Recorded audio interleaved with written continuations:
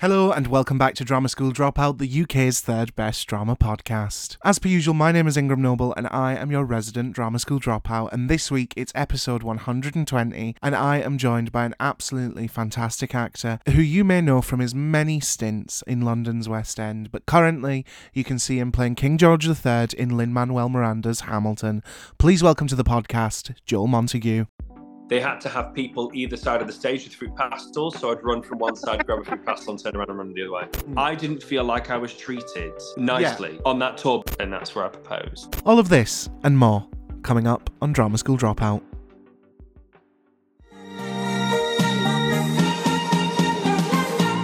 Drama school dropout, no graduation day for you. Drama school dropout, funked your whole course, now try something new. Drama school dropout. Welcome to the podcast. How are we? I'm all good. How are you, mate? I'm good. And do you know what? It's surprisingly warm in Scotland today, so I'm quite happy. Oh, lovely. I've got an Whereabouts? appointment later. I'm in Glasgow. I love Glasgow. I love Glasgow. I Best love city it. in Scotland.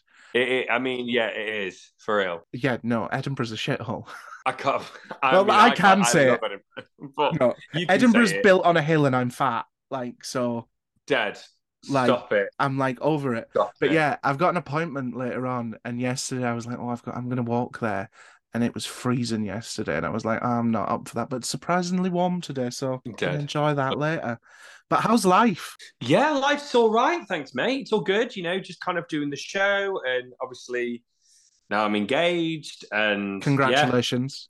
yeah, thank you. It's a lot has definitely happened. Like, kind of since I got Hamilton, since I got the call of Hamilton, a lot has happened. Like so much that there's not even enough to write in a book. Well, I mean, a couple of volumes.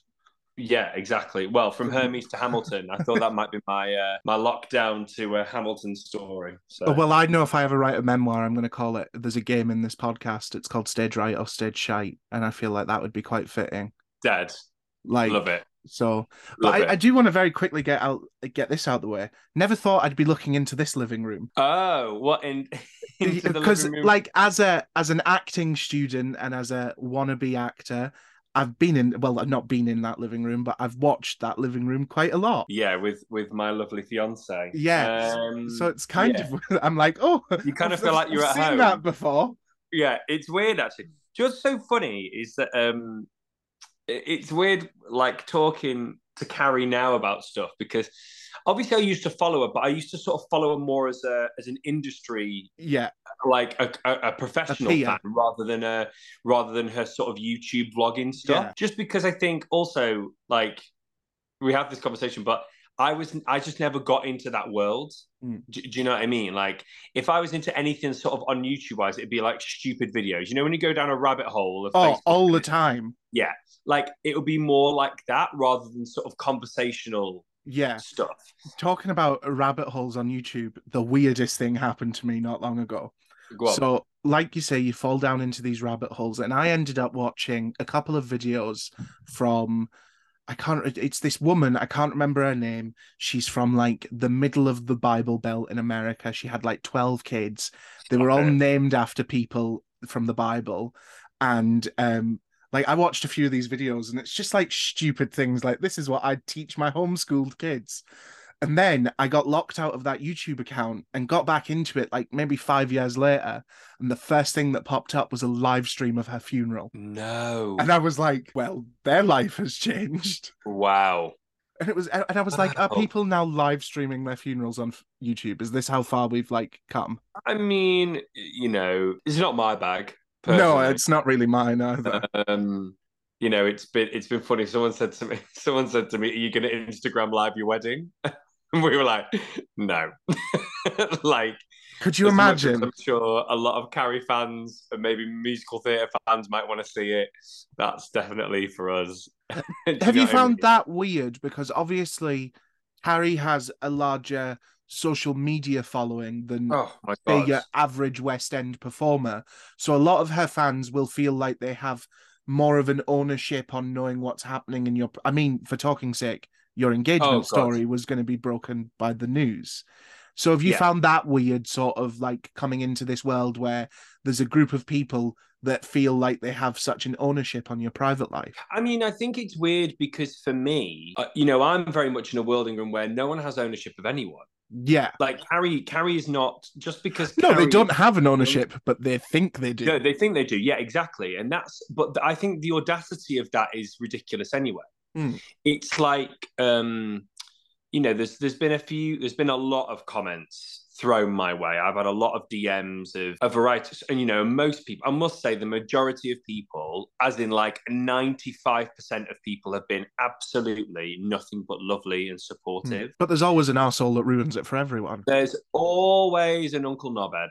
There's always someone, and there's always someone that has a problem with something that you post or something like this. And the fact is, regardless of my personal feelings and views and opinions on anything, the thing is, everyone is a human and everyone has different opinions of a variety of things. And, I'm quite a strong person, but the one thing I did find very difficult, I'm getting used to it now, but definitely the opinions of other people who don't know me, who don't know Carrie, who don't know us. Yeah. Like, it's like, I think we did a live a couple of nights ago, the first one we'd ever done, because we sort of like started a little joint account, because we were like, there's obviously some people that would like to see us and how we, how we are with each other and whatever, which we understand. But it's kind of like, there was a couple of really lovely comments kind of saying like, we saw something in the pictures, but actually seeing you two on a live together, you can just see how it works. And I'm like, that is such a lovely thing to say. However, also, doesn't really matter if you can't see how it works. Yeah, it's not to do with anyone else how it works, as long as it works for me and Carrie. Yeah, could you imagine they were like, we don't see this, but they're like engaged, moved into each other. But I just particularly don't see it working. No, exactly. Again, the other option to that is, it's kind of like a soap opera, because if you do put elements of your life on social media, you are opening up for opinion. That's what you're doing. Yeah. For me, it's the choice to be nasty. I don't understand. I never get it. Like, you can think it. Like, if I see something on TV or on social media, I can go, oh, that's not cool. Or, I don't agree with that. It's the audacity to then write a comment. If it's political, if it's political, I'm talking about it. Do you know what I mean? It's different. But if it's like, oh my God, had a really nice meal at this place, and then someone's like, you're fat. I'm like, why, regardless of whether I am or not, why choose to say it? The assumption, Ingram, is hilarious. Like, I'm good mates with Davina De Campo. So me and Davina did Chicago together. I've met Davina loads. Oh, and I've known Davina for about 10 or 12 years. Like, we met very early on. I met Davina the first time when she was still going about with Holy Tea. Right. So would that be Stoke days, when she was in Stoke still, or was she in Manchester? I want to say I got into Drag Race when Michelle Visage was on Celebrity Big Brother. So you're talking like 2014, 2015. I was 17 actually. So let's just like 2015. So me and Davina probably knew each other around 2007. Right. Okay. Yeah. So it was when Davina was back in Stoke. Right. In the Stoke days. And actually, really, I don't even know whether Davina was actually a thing. Obviously, I knew Davina as Owen. Yeah. Then. But so it was funny because I can't remember what the point was I was actually going to tell you. Now, Davina put a tweet. Davina put a tweet out saying, basically quoting some bigoted idiot that kind of said, gender is what's between your legs. If that's the case, then mine is something like arse, anal, and beads, I think she said, which I thought was hilarious. Yeah. I then retweeted it and liked it, and then someone accused me of being a transphobe. Love that. So it's just like, it just shows that I'm like, okay, so number one, you don't know that I'm friends with Davina. Number two, you don't know my comedy. I have very dark comedy anyway, but also... Me too, but you can't be dark comedy these days. It's horrible. A very famous drag queen in the UK has tweeted that for a reason. Yeah. A very specific reason. So I kind of feel like if you've retweeted that and liked it from Davina, you're kind of on the same wavelength as Davina. Do you know what I mean? It's just the assumptions that people make. I find it unreal. The sold-out 5-star play is returning to Webster's Theatre. This Is Where We Get Off by Ingram Noble and Heather Spiden follows the Moffat family through some of the most difficult days of their lives. Yvonne is 7 months pregnant, her husband Philip is constantly disappearing and leaving dodgy phone bills behind. Their 18-year-old son Lip is debating joining the army and trying to navigate his love life, and their dog-breeding, sex toy-selling neighbour Rhonda is still doing her weekly shop in their kitchen. How will they cope with the unexpected arrival of an estranged family member? Make sure to get your tickets from the link in the show notes below to see This Is Where We Get Off at the Webster's Theatre on the 11th of February 2023. But what I do like to ask everybody that comes on the podcast is, how did you get into acting, and what was your first ever role? Doesn't have to be a professional one. We love a good nativity story. Oh god, but way before nativity. So basically, Ingram, my mum and my auntie have a dancing school back in Crewe. Yeah. So I was born into it, but I never said. It's funny because I think even people back home think because that's how I was brought up, I was always destined to do this. And I'm like, yeah, but I never thought I knew I was good at it, but I never thought I was good enough at it. Like, I never thought I was able to go and do it professionally. I always thought it was just something I happened to be good at, like when people go and play football or, you know. Yeah, because how many people play football versus how many people actually make it professionally? But yeah, exactly. What you're saying is funny because that's my biggest fear. Like, what, football? Yeah. No, going through drama school, and I was always sort of quite good. But what if somebody turns around one day and it's that imposter syndrome, innit? Like, you feel like you're going to get found out. And I feel like someday somebody's going to go, well, he's not really good enough to pay him for it. Yeah, well, people do that to me now. Yeah, but they do. But you're actually getting paid for something still. I'm still not getting paid. Yeah, I mean, but I saw a comment recently that was like, "Oh, I don't like the way Joel plays King George, blah blah blah blah blah," and I'm like, "Listen, that's your opinion. I'm not going to fight you. You know, you have your opinion of how people play things, but also the bonus is I'm still playing him. So bye. Like you have to, for me." As arrogant as that might come across, you have to be like that. Otherwise, if people's sort of objectives or their criticisms come into your brain, it can really hinder you. Yeah, 100%. But I think it's just sort of that, especially when you're first trying to make waves in the industry, it feels like, because what I say is I was always prepared not to work when I left drama school, but what I wasn't prepared for was the nothing. So when I email casting directors and they just don't reply, that's what I wasn't prepared for. And I think it's just, especially coming into the industry, you're trying to make waves and you're really just splashing about in a paddling pool. Well, but also, like you say, we're talking about this industry.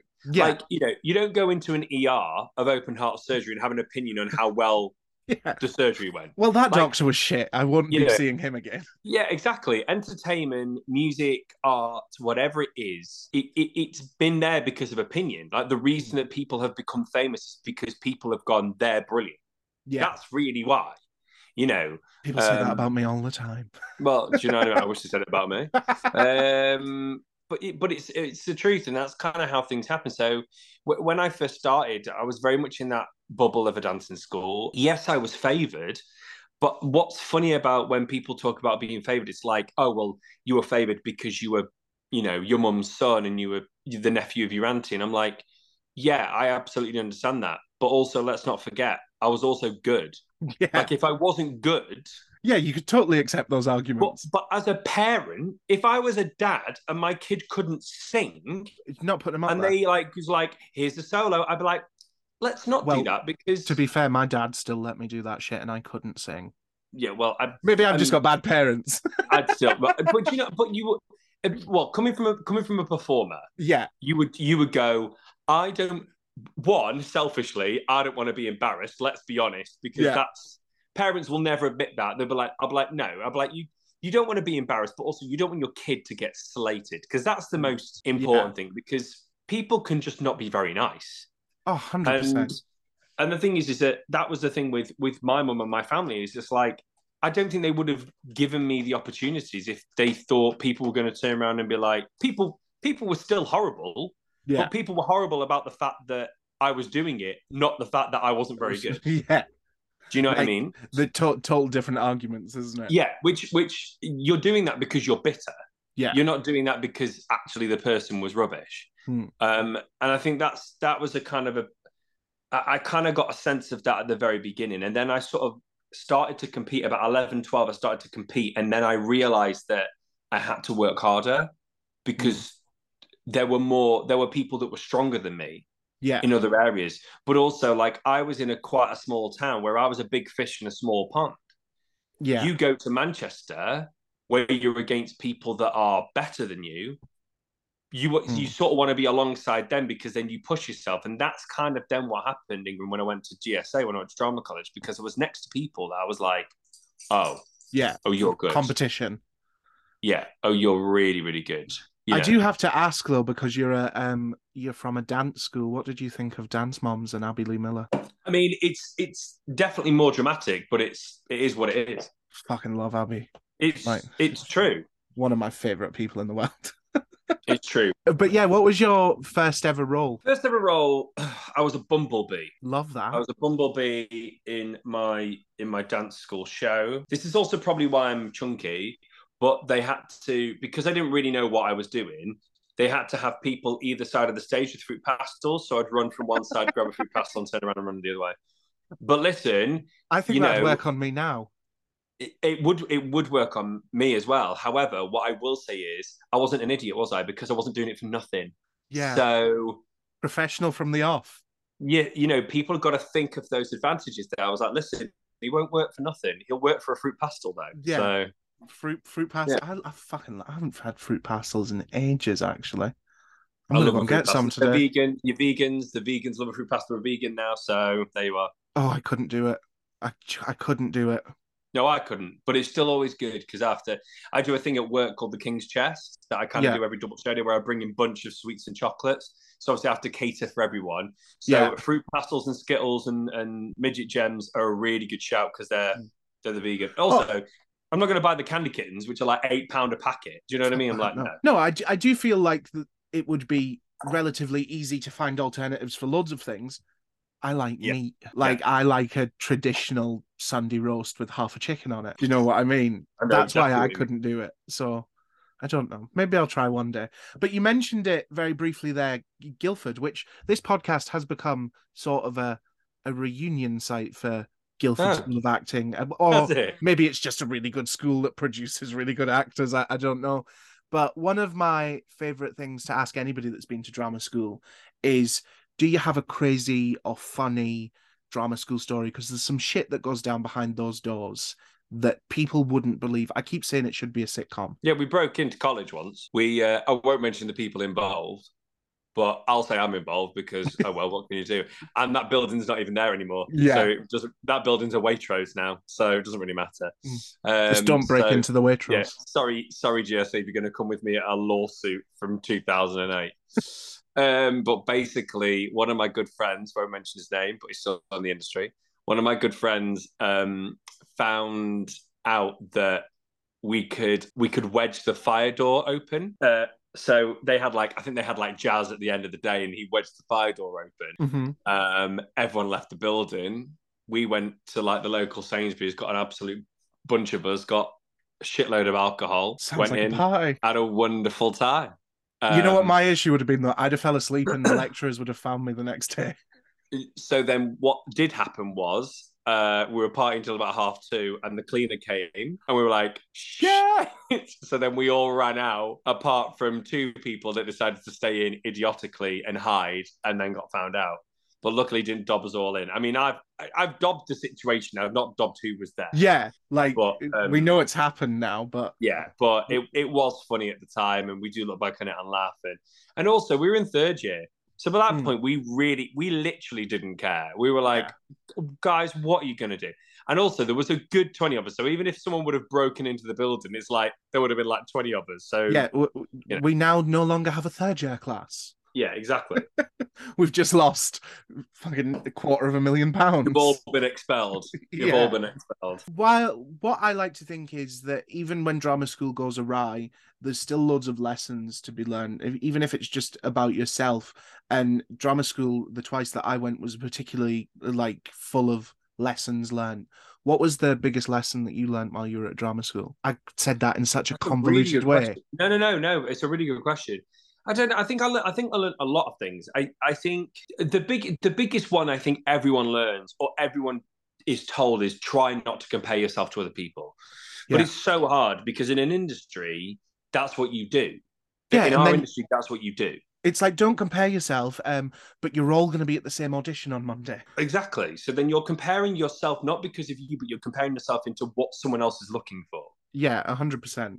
And I don't, that person's got a better voice than me, or that person's thinner than me, or that person's fatter than me, or taller than me, or smaller than. Do you know what I mean? Like that person can sing this note, that person can dance this. It's like it just never stops. And I mean, the thing is, for me, the basis of what I learned was from drama college, but I learned more of my lessons in the business. Yeah, I think. But drama college for me, it was what you took from it. That's why when people go, where should I go? Arts Ed or I'm like, people who came from Arts Ed will rave about Arts Ed. People who came from Guildford will rave about it. It's not about where you go. It's about what you take from the college. Yeah. You could go anywhere. You could go anywhere and you could become Judi Dench. The college did not make you. I mean, that's a reach. Judi Dench is pretty up there.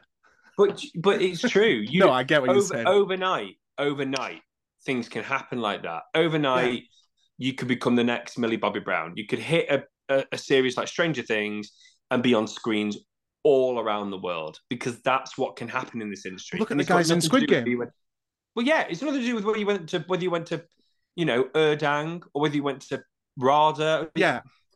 I think the thing that constantly comes up is that it seems that people, and you'll be able to attest to this, but when I've asked people before, they've said that sometimes people who went to drama school are more like military disciplined, like they'll never be late because they've had it drilled into them for 3 years that if you come in late, you get locked out the building, like that sort of thing. Yeah, I mean, I think... But also, who's turning up late? I mean, yeah, it was, but I don't know. I think that's a personal thing. I mean, for me, I'm very rarely late. I'm always kind of early, but I'm not like that's just the sort of person I am. I just don't like being late. That's all. In life, I'm early, but I slept in a lot during drama school. Dead. I can't. I don't know. It's really. I think. Yes, it's a drama school trait, but it's like it's acting like it's the army. It's not the army, guys. Like, come on now. 100%.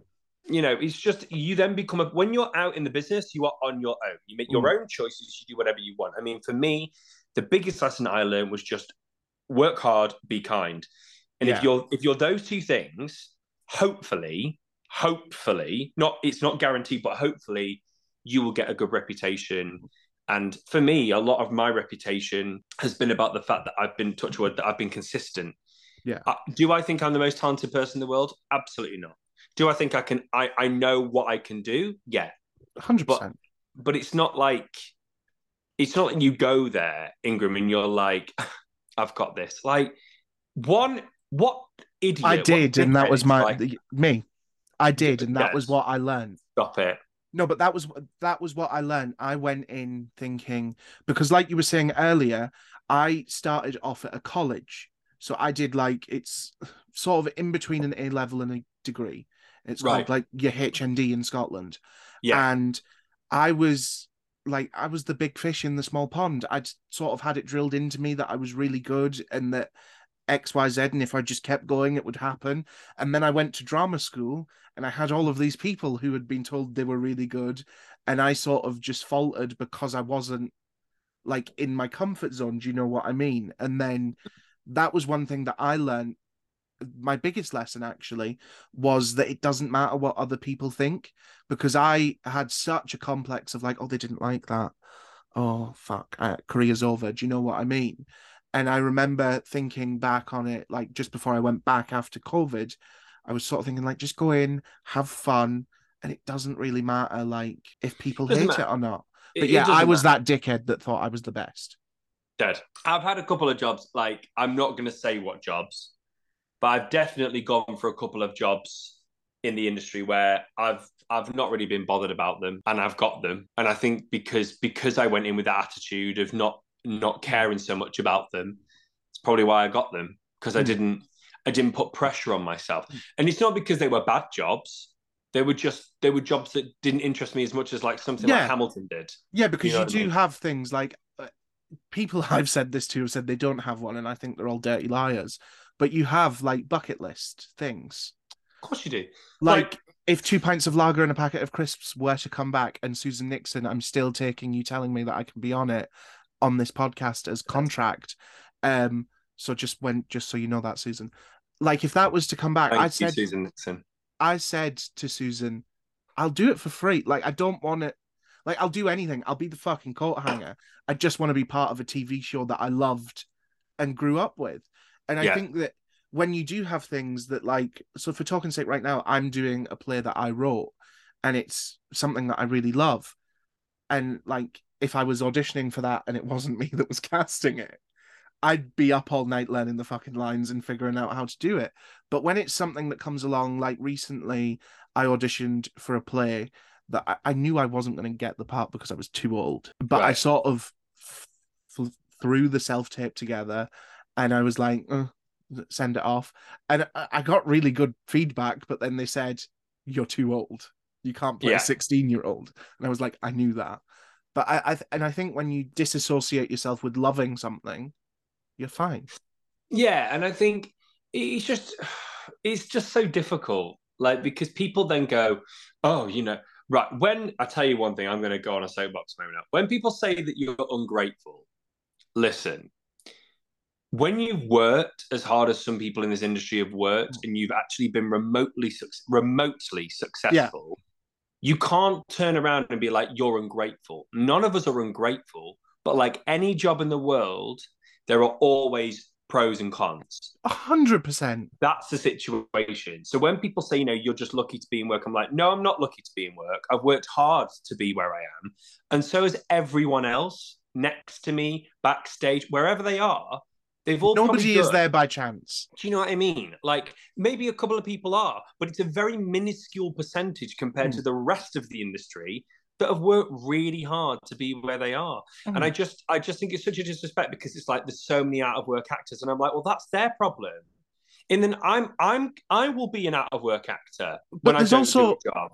There's also like Linda from HR that's saying that there's also so many people that don't have a job, not just because they're actors. And I think they have no clue. That's an issue. And I actually recently went off on someone for saying something very similar about somebody that you and I both know. Yeah. And also, it kind of bugs me. I don't know how you feel about it. When people get a role in, like, I remember it happened to Jonathan Groff. He got Hamilton and everyone forgot everything else he'd ever done. Well, do you know what? Funnily enough, that's kind of happening to me. Since I got with Carrie, people talk about all of your roles now because you are engaged to Carrie.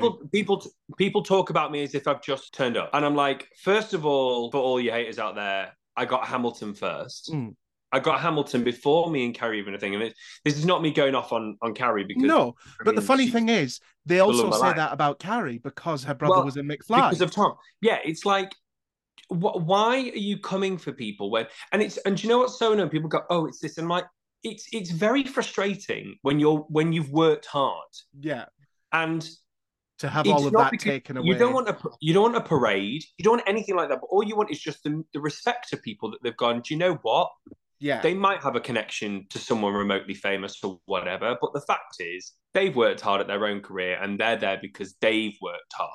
Yeah. Like, I think it comes down to what you were saying earlier, though, about people being bitter, because no matter who you are, people are going to say it, because people will say, oh, well, Joel's only in Hamilton because he's engaged to Carrie, but Carrie was only the leading lady in every fucking West End show because her brother was in McFly. So you'll never win. And then Tom will probably get a TV gig because he's Carrie's brother. The thing is, though, like, and obviously, I very much understand that if me and Carrie did a project together, of course, that is opening the elements in the sense of a lot of fans would come and watch it because me and Carrie are working opposite each other or whatever. Like, we are very fully aware of what that could generate.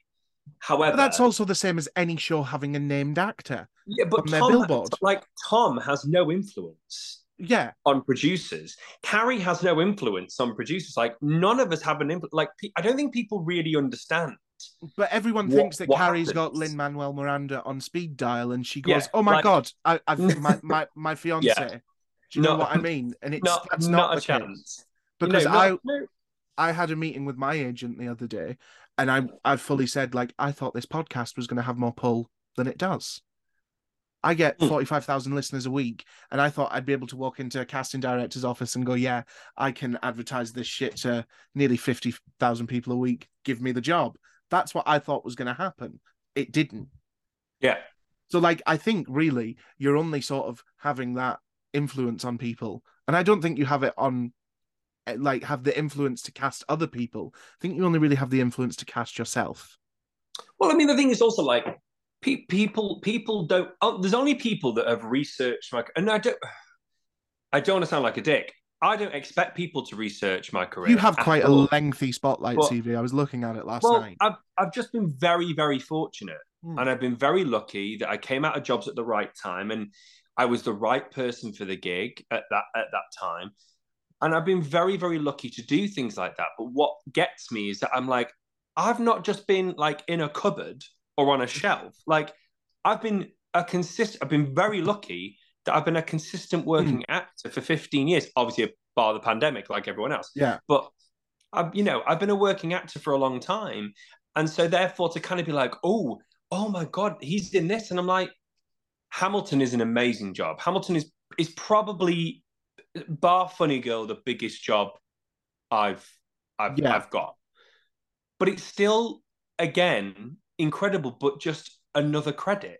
Yeah, because at the end of the day, somebody else whenever your contract runs up will be another King over. George. Exactly.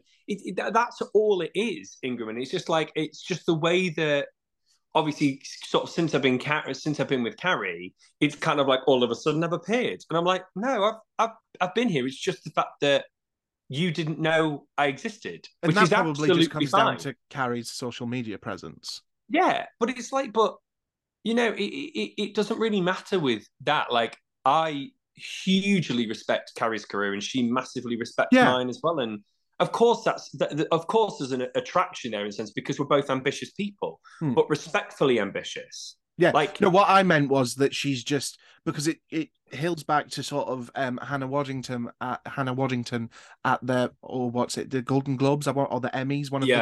Hannah Waddingham, when she said about giving musical West End more chance. But so like I feel like we do have an issue with that because it's a very sort of neat. How many people know who Jodie Steele is, Shanak, or like so when you've got somebody like Carrie who has sort of transcended that border of, well, yeah, I mean, she's got, because she's got followers from sort of three different pots, really. Yeah. Her actor's life, her author's life, and her vlogging life. Yeah. So you're going to be in the spotlight more anyway. Of course. But obviously you didn't exist before Carrie took that picture. Yeah, but then in the same token, I wouldn't expect her vlogging fans or her fans of her books to, one, know or care who I am anyway. But anyone acting wise that follows or musical theatre wise, not that I expect them to know who I am, but it's like just kind of before you speak, click the fucking Instagram at and see what the crack is. Yeah. It's mad. Just be like, just I think, well, not just me. I'm always like, respect everyone. Like, if I work with people, if I work, the first thing I do, this might be weird to people, but the first thing I do is I kind of look at what people have done. I look at their career and just so I have a genuine respect for people and also to look at like the newbies and kind of go, because I'm now not a veteran, but I've been in the business for a few years now. So I also feel it's a little bit of my duty to kind of guide those people to not make any mistakes that I made, and to do anything. Not that I made massive mistakes, but just how there's things that you can learn from. Well, like the culture has changed in theatre. The etiquette has changed so much, like not that people are, but obviously with a lot of mental health problems and kind of a lot of cases that you have in theatre and a lot of the Weinstein and all those sort of movements that have happened, people are probably not as touchy-feely in the theatre world as they used to be. And that's not because people are inappropriate, but some people find it inappropriate and some people don't. Some people find it laughing, joking, some people don't. And you have to gauge, not that my aim is, I'm just going to touch someone. Just going to touch everyone up. I'm very much a cuddly person. So for example, like you mentioned Shan, like me and Shan would give each other a hug. just because that's the sort of the love and the vibe of friendship that we feed off each other. Whereas other people in the cast, they might not give me that vibe. Yeah. It might be like a fist bump. Do you know what I mean? You just have to know who is just on the fucking stupid, isn't it? I don't even know how we started talking about I know it's a lot, but it does kind of get into that. We're gonna play a quick game. It's one of my favorite things in the world. It's called Stage Right or Stage Shite. It's 3 stories. 2 of them have been submitted by the listeners and are the truth, the whole truth, and nothing but the truth. One of them is made up by our producer, Heather. I've got the answer in a sealed envelope with your name on it so I can play along, because I'm not doing this podcast if I can't play this game. It's my favorite thing in the world. So we've got to find out which one is Stage Shite, which one's the lie. Number 1. I went to drama school towards the end of the 80s, and back then there wasn't such a high level of awareness surrounding people's food intolerances. There was this one particularly annoying girl who was lactose intolerant, and during our end-of-year shows, we all thought it would be funny to feed her milk without her knowing, and she shat herself on stage. Number 2. One of my students had a really annoying habit of always giving his classmates really negative feedback. He thought he was the best in the class. Is this about me? So I made sure I lost his professional headshots and he didn't get copies of them until after his showcase. Number 3. When I first started drama school, I had a bit of a habit of playing drug addicts in improv classes. After about 6 weeks of classes, my lecturer pulled me aside and asked me if I needed her to put me in touch with someone for some help. I had to tell her that I was just a massive fan of Sean Gilder in Shameless and loved the scenes where he was high and was trying to emulate him. Wow. Right. It's as horrible as it is, I want the girl to have shat herself on stage. Yeah, I that was my one. I think that's true. I think I'm going to go for number 2 because, I mean, there's being a dick and then there's turning around and saying, well, you're not having headshots for showcase. I mean, if someone did that, that's surely not. Like, that's the surely one that you wouldn't go that far. I'm going that one as a lie. Yeah, I think the lactose one, I think people shit themselves all the time. Yeah. And I just feel like if someone was annoying the hell out of you, a bunch of people would just go, let's do this. And also the third one, when I first started drama school, I was a massive Little Britain fan and did a lot of Little Britain-esque acting. Yeah. So I believe that, and also Sean Gilder's a fucking legend. I'm going to go for number 2. You don't have to follow me. You can go for your own one. I'm going for lactose intolerant. Oh, you think that one's a lie? No, I think that... Oh, sorry, we've got to think which one is a lie. Yeah, which one's stage shite? Sorry. 2 of them are true, I think one's a lie. I think number 2. I think the headshots one. Yeah. Yeah, the headshot is definitely... It's too far. Oh, number 3. Oh my God, someone actually did number 2. Oh, wow. But do you know what? It makes so much sense because...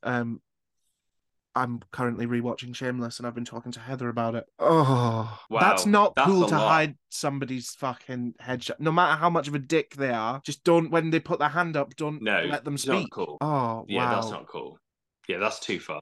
That's way too far. That's because also that's ruining someone's career. Do you know what I mean? I guess the girl shitting herself is, but it's kind of done it in a sort of different way, I guess. No, do you know what I mean? I think it's that's wrong. That's wrong. It doesn't matter how much you hate someone. I'd never do anything to jeopardize anyone's career. That's not. This is the one time that I'm sort of like, should I out this person and go and find the email? Oh my God, no, don't, because that's horrendous. But like, whoever that was, you should be ashamed of yourself for doing that. You should be ashamed. Like, why? They must have really not liked that person.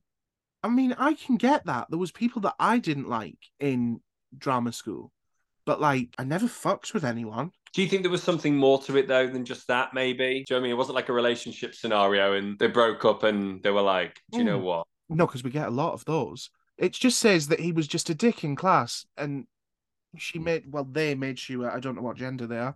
They made sure that they lost their professional headshots and didn't get them until after the showcase. But also, then wouldn't. Like, I have copies of my headshot. I had copies of my headshot with me at showcase. I didn't entrust all of that, so I don't know. It's still all of it. Still a dickhead move. Not gonna lie to you. But also, anyone listening out there that's coming up to your showcase, if you've been a bit of an arsehole in class, make sure you have copies of your headshots with you. Now it's probably all digital anyway, isn't it? So I had, because it was going back to Dance Moms, I'd seen it years ago where they had like, it wasn't paper and it wasn't photography paper. It was kind of like really thick card, almost cardboard. And it had somebody's headshot on one side and their CV on the back. And I was like, that's the coolest thing in the world. Yeah. It's probably really like standard. And I had those made and I had them with me at Showcase just in case anybody wanted one. That's what you want. That's what you want. That's what you're gagging for, is that scenario of a headshot CV scenario. And I was like, they're both together and they look professional. But then our uni came out with like really lovely booklets that had all of our headshots and CVs. And I was like, cool, I'll save these. But I do want to talk to you briefly about Hamilton. What was the audition process like for you? Because obviously it's a massively world-renowned show. Yeah, well, Hamilton was a little bit of a very, very good time for me because I'd been on the Chicago tour, and I'd had a wonderful time, but there were certain elements of it that weren't great for me. I feel like that's coming off of all tours at the moment, though. Like, there's always some shitty bits. It was mainly sort of to do with. Obviously, I don't want to go into detail because you don't have to. I don't want to go, sort of slag everyone off. Yeah, but it's kind of like just things weren't. I just don't think things weren't as well thought through as they should have been, and I didn't feel like I was treated very nicely on that tour. That's not by the cast at all, because they were the whole company were a wonderful set of people. They really were. Yeah. But basically, I found out 2 weeks before I left that I got Hamilton. So for me, it was like, let me walk around and show everyone how big of a dick I've got. It was just the sweetest thing to be like, do you know what? Karma is a thing. And when you don't treat people right, actually, I say that it was one particular person, but when that person wasn't treating you fairly and just, to have that person find out that information and see their face was just. Were you there when they found out? I wasn't, but it was kind of awkward, but I loved it. Because I was like, I want to tell you know what? Yeah, I was just like, sod you, bro. Yeah, like fuck that. That's on you. That's on you. And there's there is a show that wants me, that respects my talent and respects who I am. And that's the one wonderful thing about Hamilton. And then Chicago cast Gemma Collins, so like. Well, I mean, and swings and roundabouts. Yeah, and I mean that's a whole debacle. Yeah. Chicago's a whole different debacle anyway, because it's a phenomenal show. I just feel like, I just say anyway. I just feel like they've made certain casting choices over the many years that has just, in my opinion, tarnished it. Yeah, and also, a shame. I want to quickly say, because I how am I going to word this? I didn't like that you said you didn't want to blacklist yourself, because I do feel like that power shouldn't be had by production companies. I'm not going to push you to say who it was. Yeah, you're right. You're right. Like, but in an ideal world, we should be saying we're going to blacklist them. Do you know what I mean? You have to. I mean, you have to. You have to play the game. It's so difficult. You do, Ingram. You do have to play the game. I mean, even if people go, you're insinuating. It's like, regardless of what I'm insinuating, I can't lie. I didn't feel like I was treated nicely on that tour by people that were supposed to treat me nicely. When, in my opinion, I'm a nice person. I don't try to be a dick, but like, I felt like, when people back you into a corner, you're now making me a dick, and that's not who I am, because you've got an issue with me, and I don't know what that issue is. You're forcing my hand right now. Yeah, and I don't know what that issue is. And you're right. You shouldn't have to feel like you're going to get blacklisted, but it's true. It happens. Yeah, 100%. But what I meant was, like, we should be saying, for talking's sake, say it's me. You should be like, say the person. Ingram Noble's a dick. Nobody work with him. It's not the power that we have. I would love to be able to be like, this person is not a nice person. They shouldn't be in their job because they don't treat you nicely. But also, in retrospect, if I'd done something to that person, I'd also want them to tell me what I'd done, and they never did. So it was just sort of one of those things, like, I don't like you, but I'm not going to tell you why. I was like, why is there an issue when there doesn't need to be an issue? Like, I don't understand. But in Hamilton, the care, it's just the care that is there for everyone. Like, the care, especially, I must admit, especially in a lot of ways for the ensemble, because that show is so demanding for that ensemble. It's kind of like, I won't say that the ensemble don't do 8 shows a week, because they do, but there is sort of a rotation element where injury and illness isn't seen as such a problem, because people understand the demand of the show. And I feel like if it was like that across the board in a lot of other places I've been to, and a lot of other shows I've there'd be no ensemble with, you know, well, but I just think the care and consideration of everyone, not just the ensemble, of every artist, like, they really understand the demand of the show. Not really necessarily for the king. I mean, I've lost my voice a couple of times, and there's nothing really you can do as the king. That's just shit happens, mate, like anything. But for that company, you know, it is a rotation. The swings are always consistently on, but never doing the same track. They're never on for the same track for like 8 months. Do you know what I mean? It's rotation. It's about injury and care. And there's physio twice a week. There's a mental health person that comes in once a week. Like, there is so much care in that building, so much. I mean, that's and I've nice never to experienced know. it. It's just amazing. And other shows should come in and take note if they don't have that. Yeah. You know, like, for example, like I couldn't believe on Chicago that there wasn't a physio touring with us, because it's like, that ensemble, it's so, you know, not just the ensemble, but, I mean, take Amos and take Billy and take Mary Sunshine and Mama Morton out of the situation, but the Velma and Roxy in the ensemble, do you see what they do? One thing that I like to ask, and you can, because you're still in the show, I'll let you dodge this question if you want to, but I do it on every show I'm in. I steal something as a little memento. Have you stolen anything from the show yet? I know you're still there. Have I stolen? No, I haven't actually. I don't know if there's anything I could steal though. I guess I might. I guess if I did leave, because sidebar, I don't know whether I'm staying or going yet anyway. Yes. But I might. You're still there. That's why I was like, you can dodge the question. I might be able to keep my ring. Yeah, I steal something every time I do a show. Yeah, it's hard. I mean, I'm trying to think what I mean, whatever. Nothing of value. It's like, no, whatever I've got, I've been able to have. So like, you've never ran out away with it. Vanity Fair in May.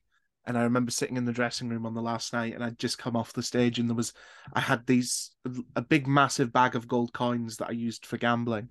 And I was like, they're shitty plastic coins and a shitty plastic bag. I'm having them.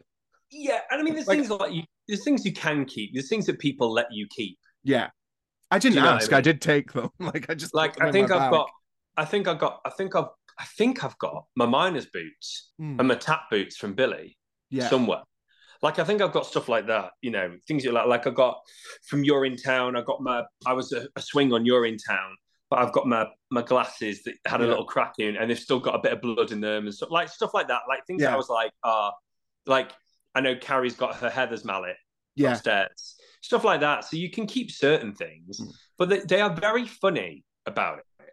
I understand why, because they paid for it. I do understand why they paid for it, but sometimes, like, for example, if I'm like, I'd love to take the crown, they're going to say no. Because it's, you know, it's a ridiculous amount of money, which I understand.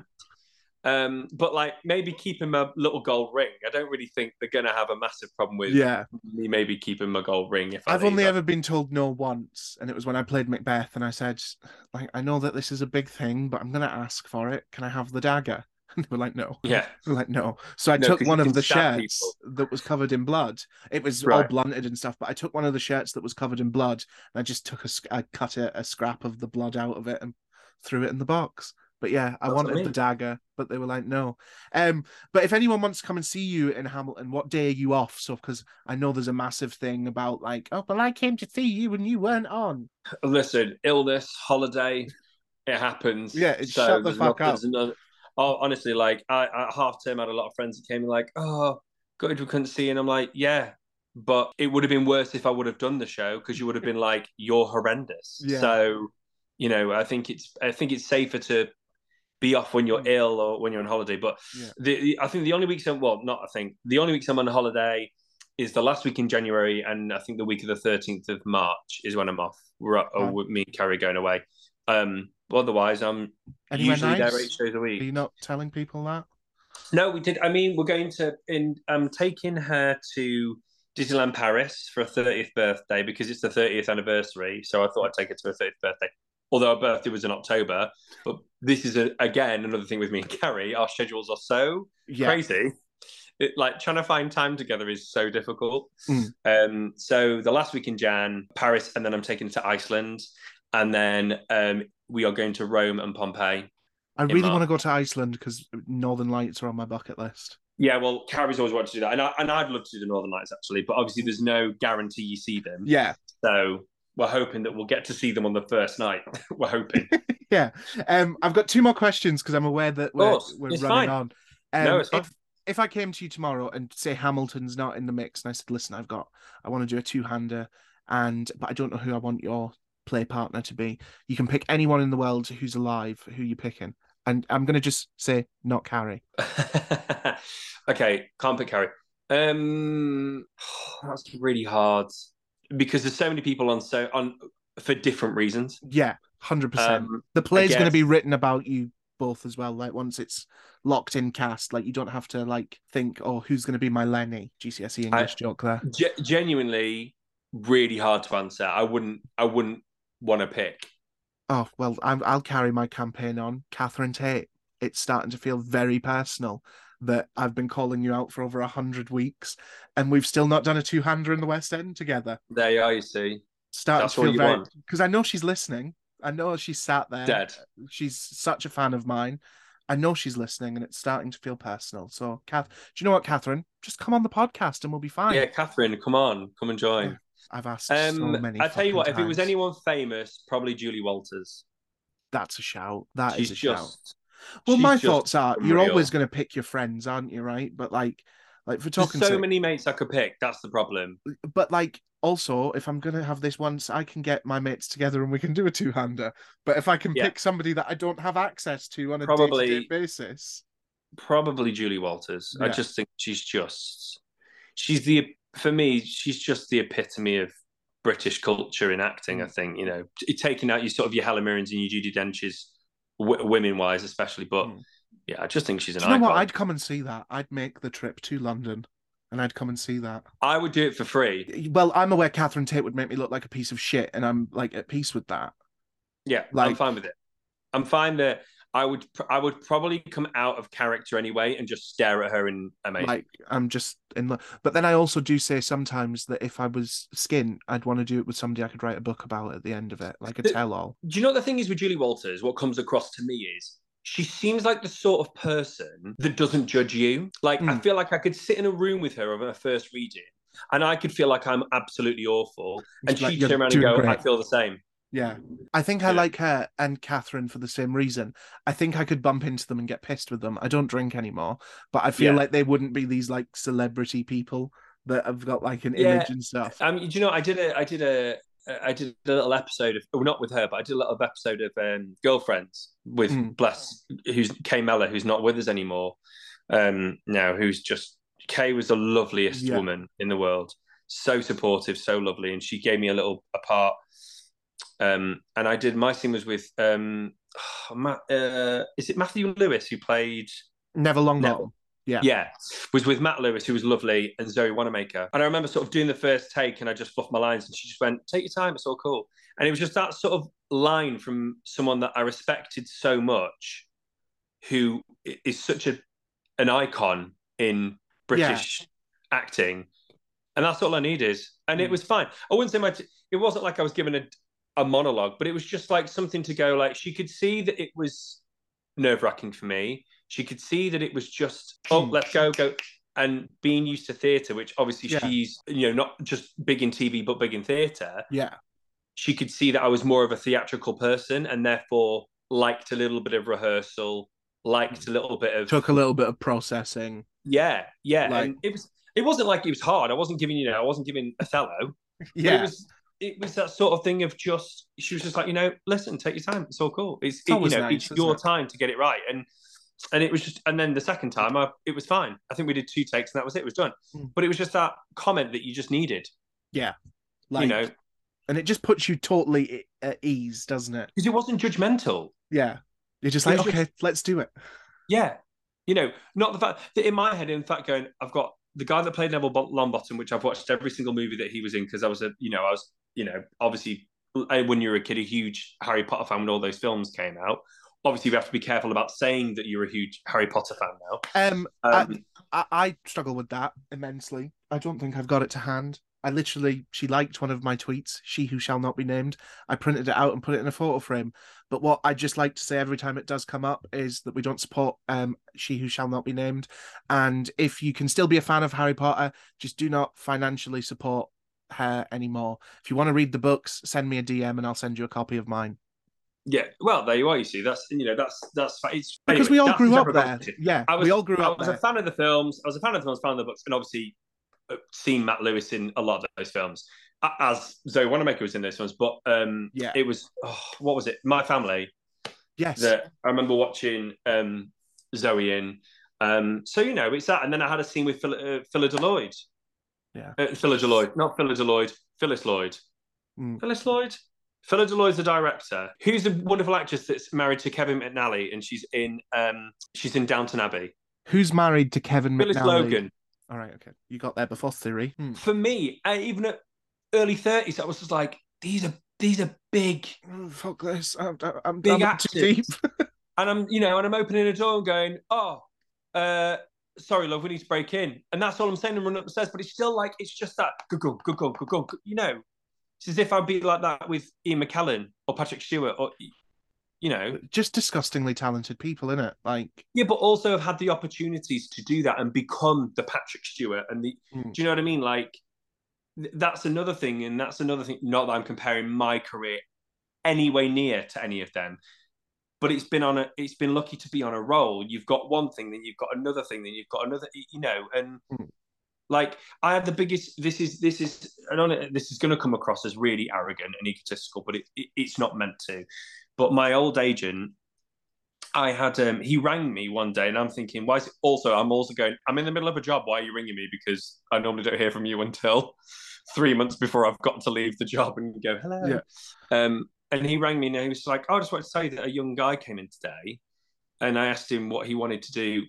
What type of career he wanted, and his answer was, I want a career like Joel Montague's. And you can't ask for much better than that, can you? But to hear that from one person, doesn't matter if you got millions, but the one person to go, I want a career like yours.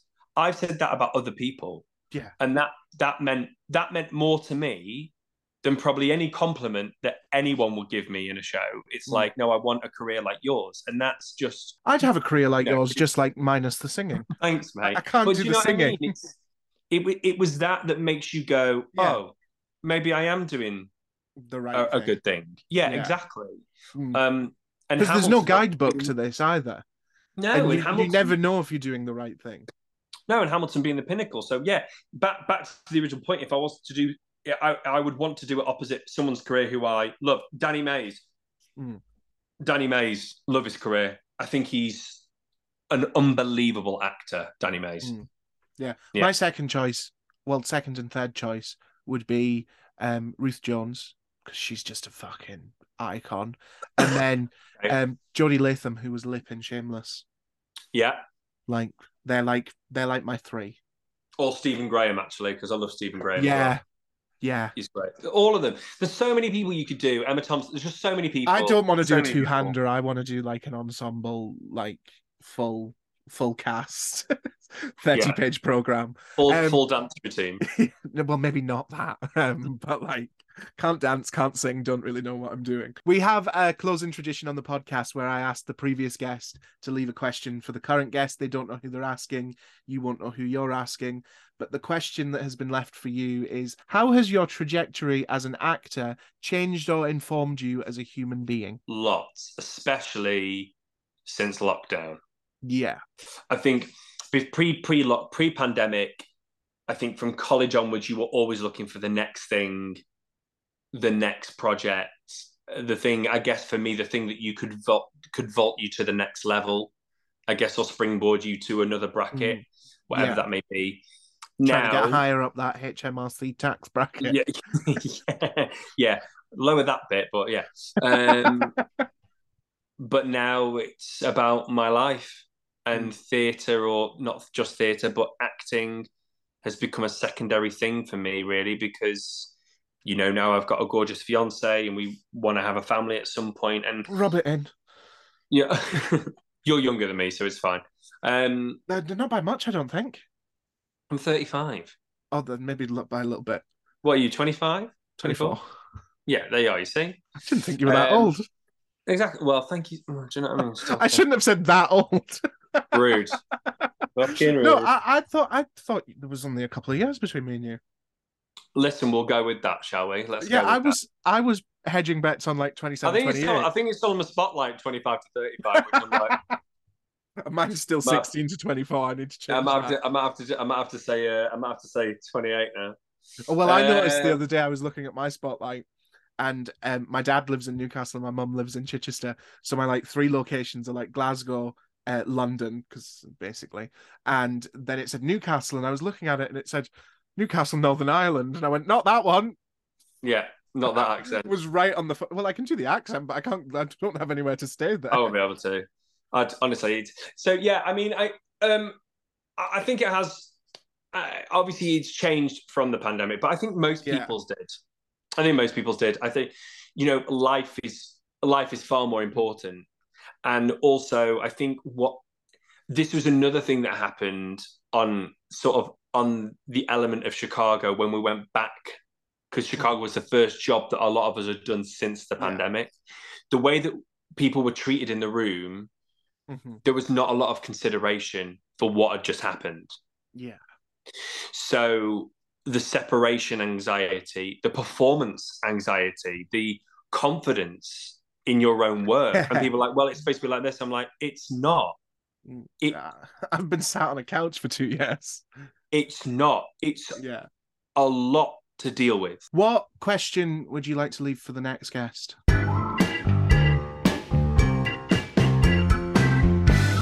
You can now become an official Drama School Dropout.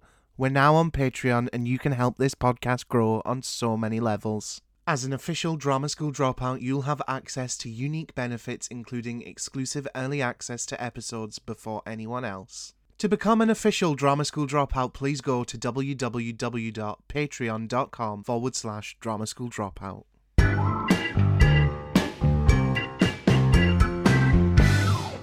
But what's coming up next for you? Obviously, you're still in Hamilton. Anything else we're allowed to talk about?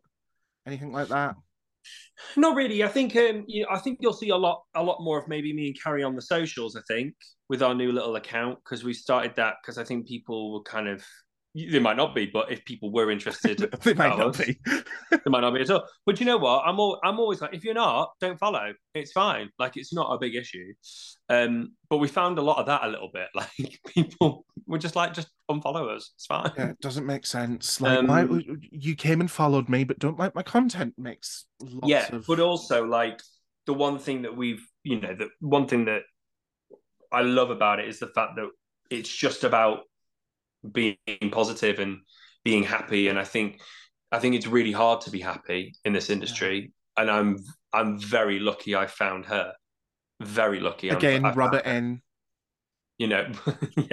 But as all the single people listening to this, but I've never. Into their ice the cream. thing is, Ingram, I've never really been in a relationship that much. I think the longest relationship I had was about 1.5 years, and I've just never found a person.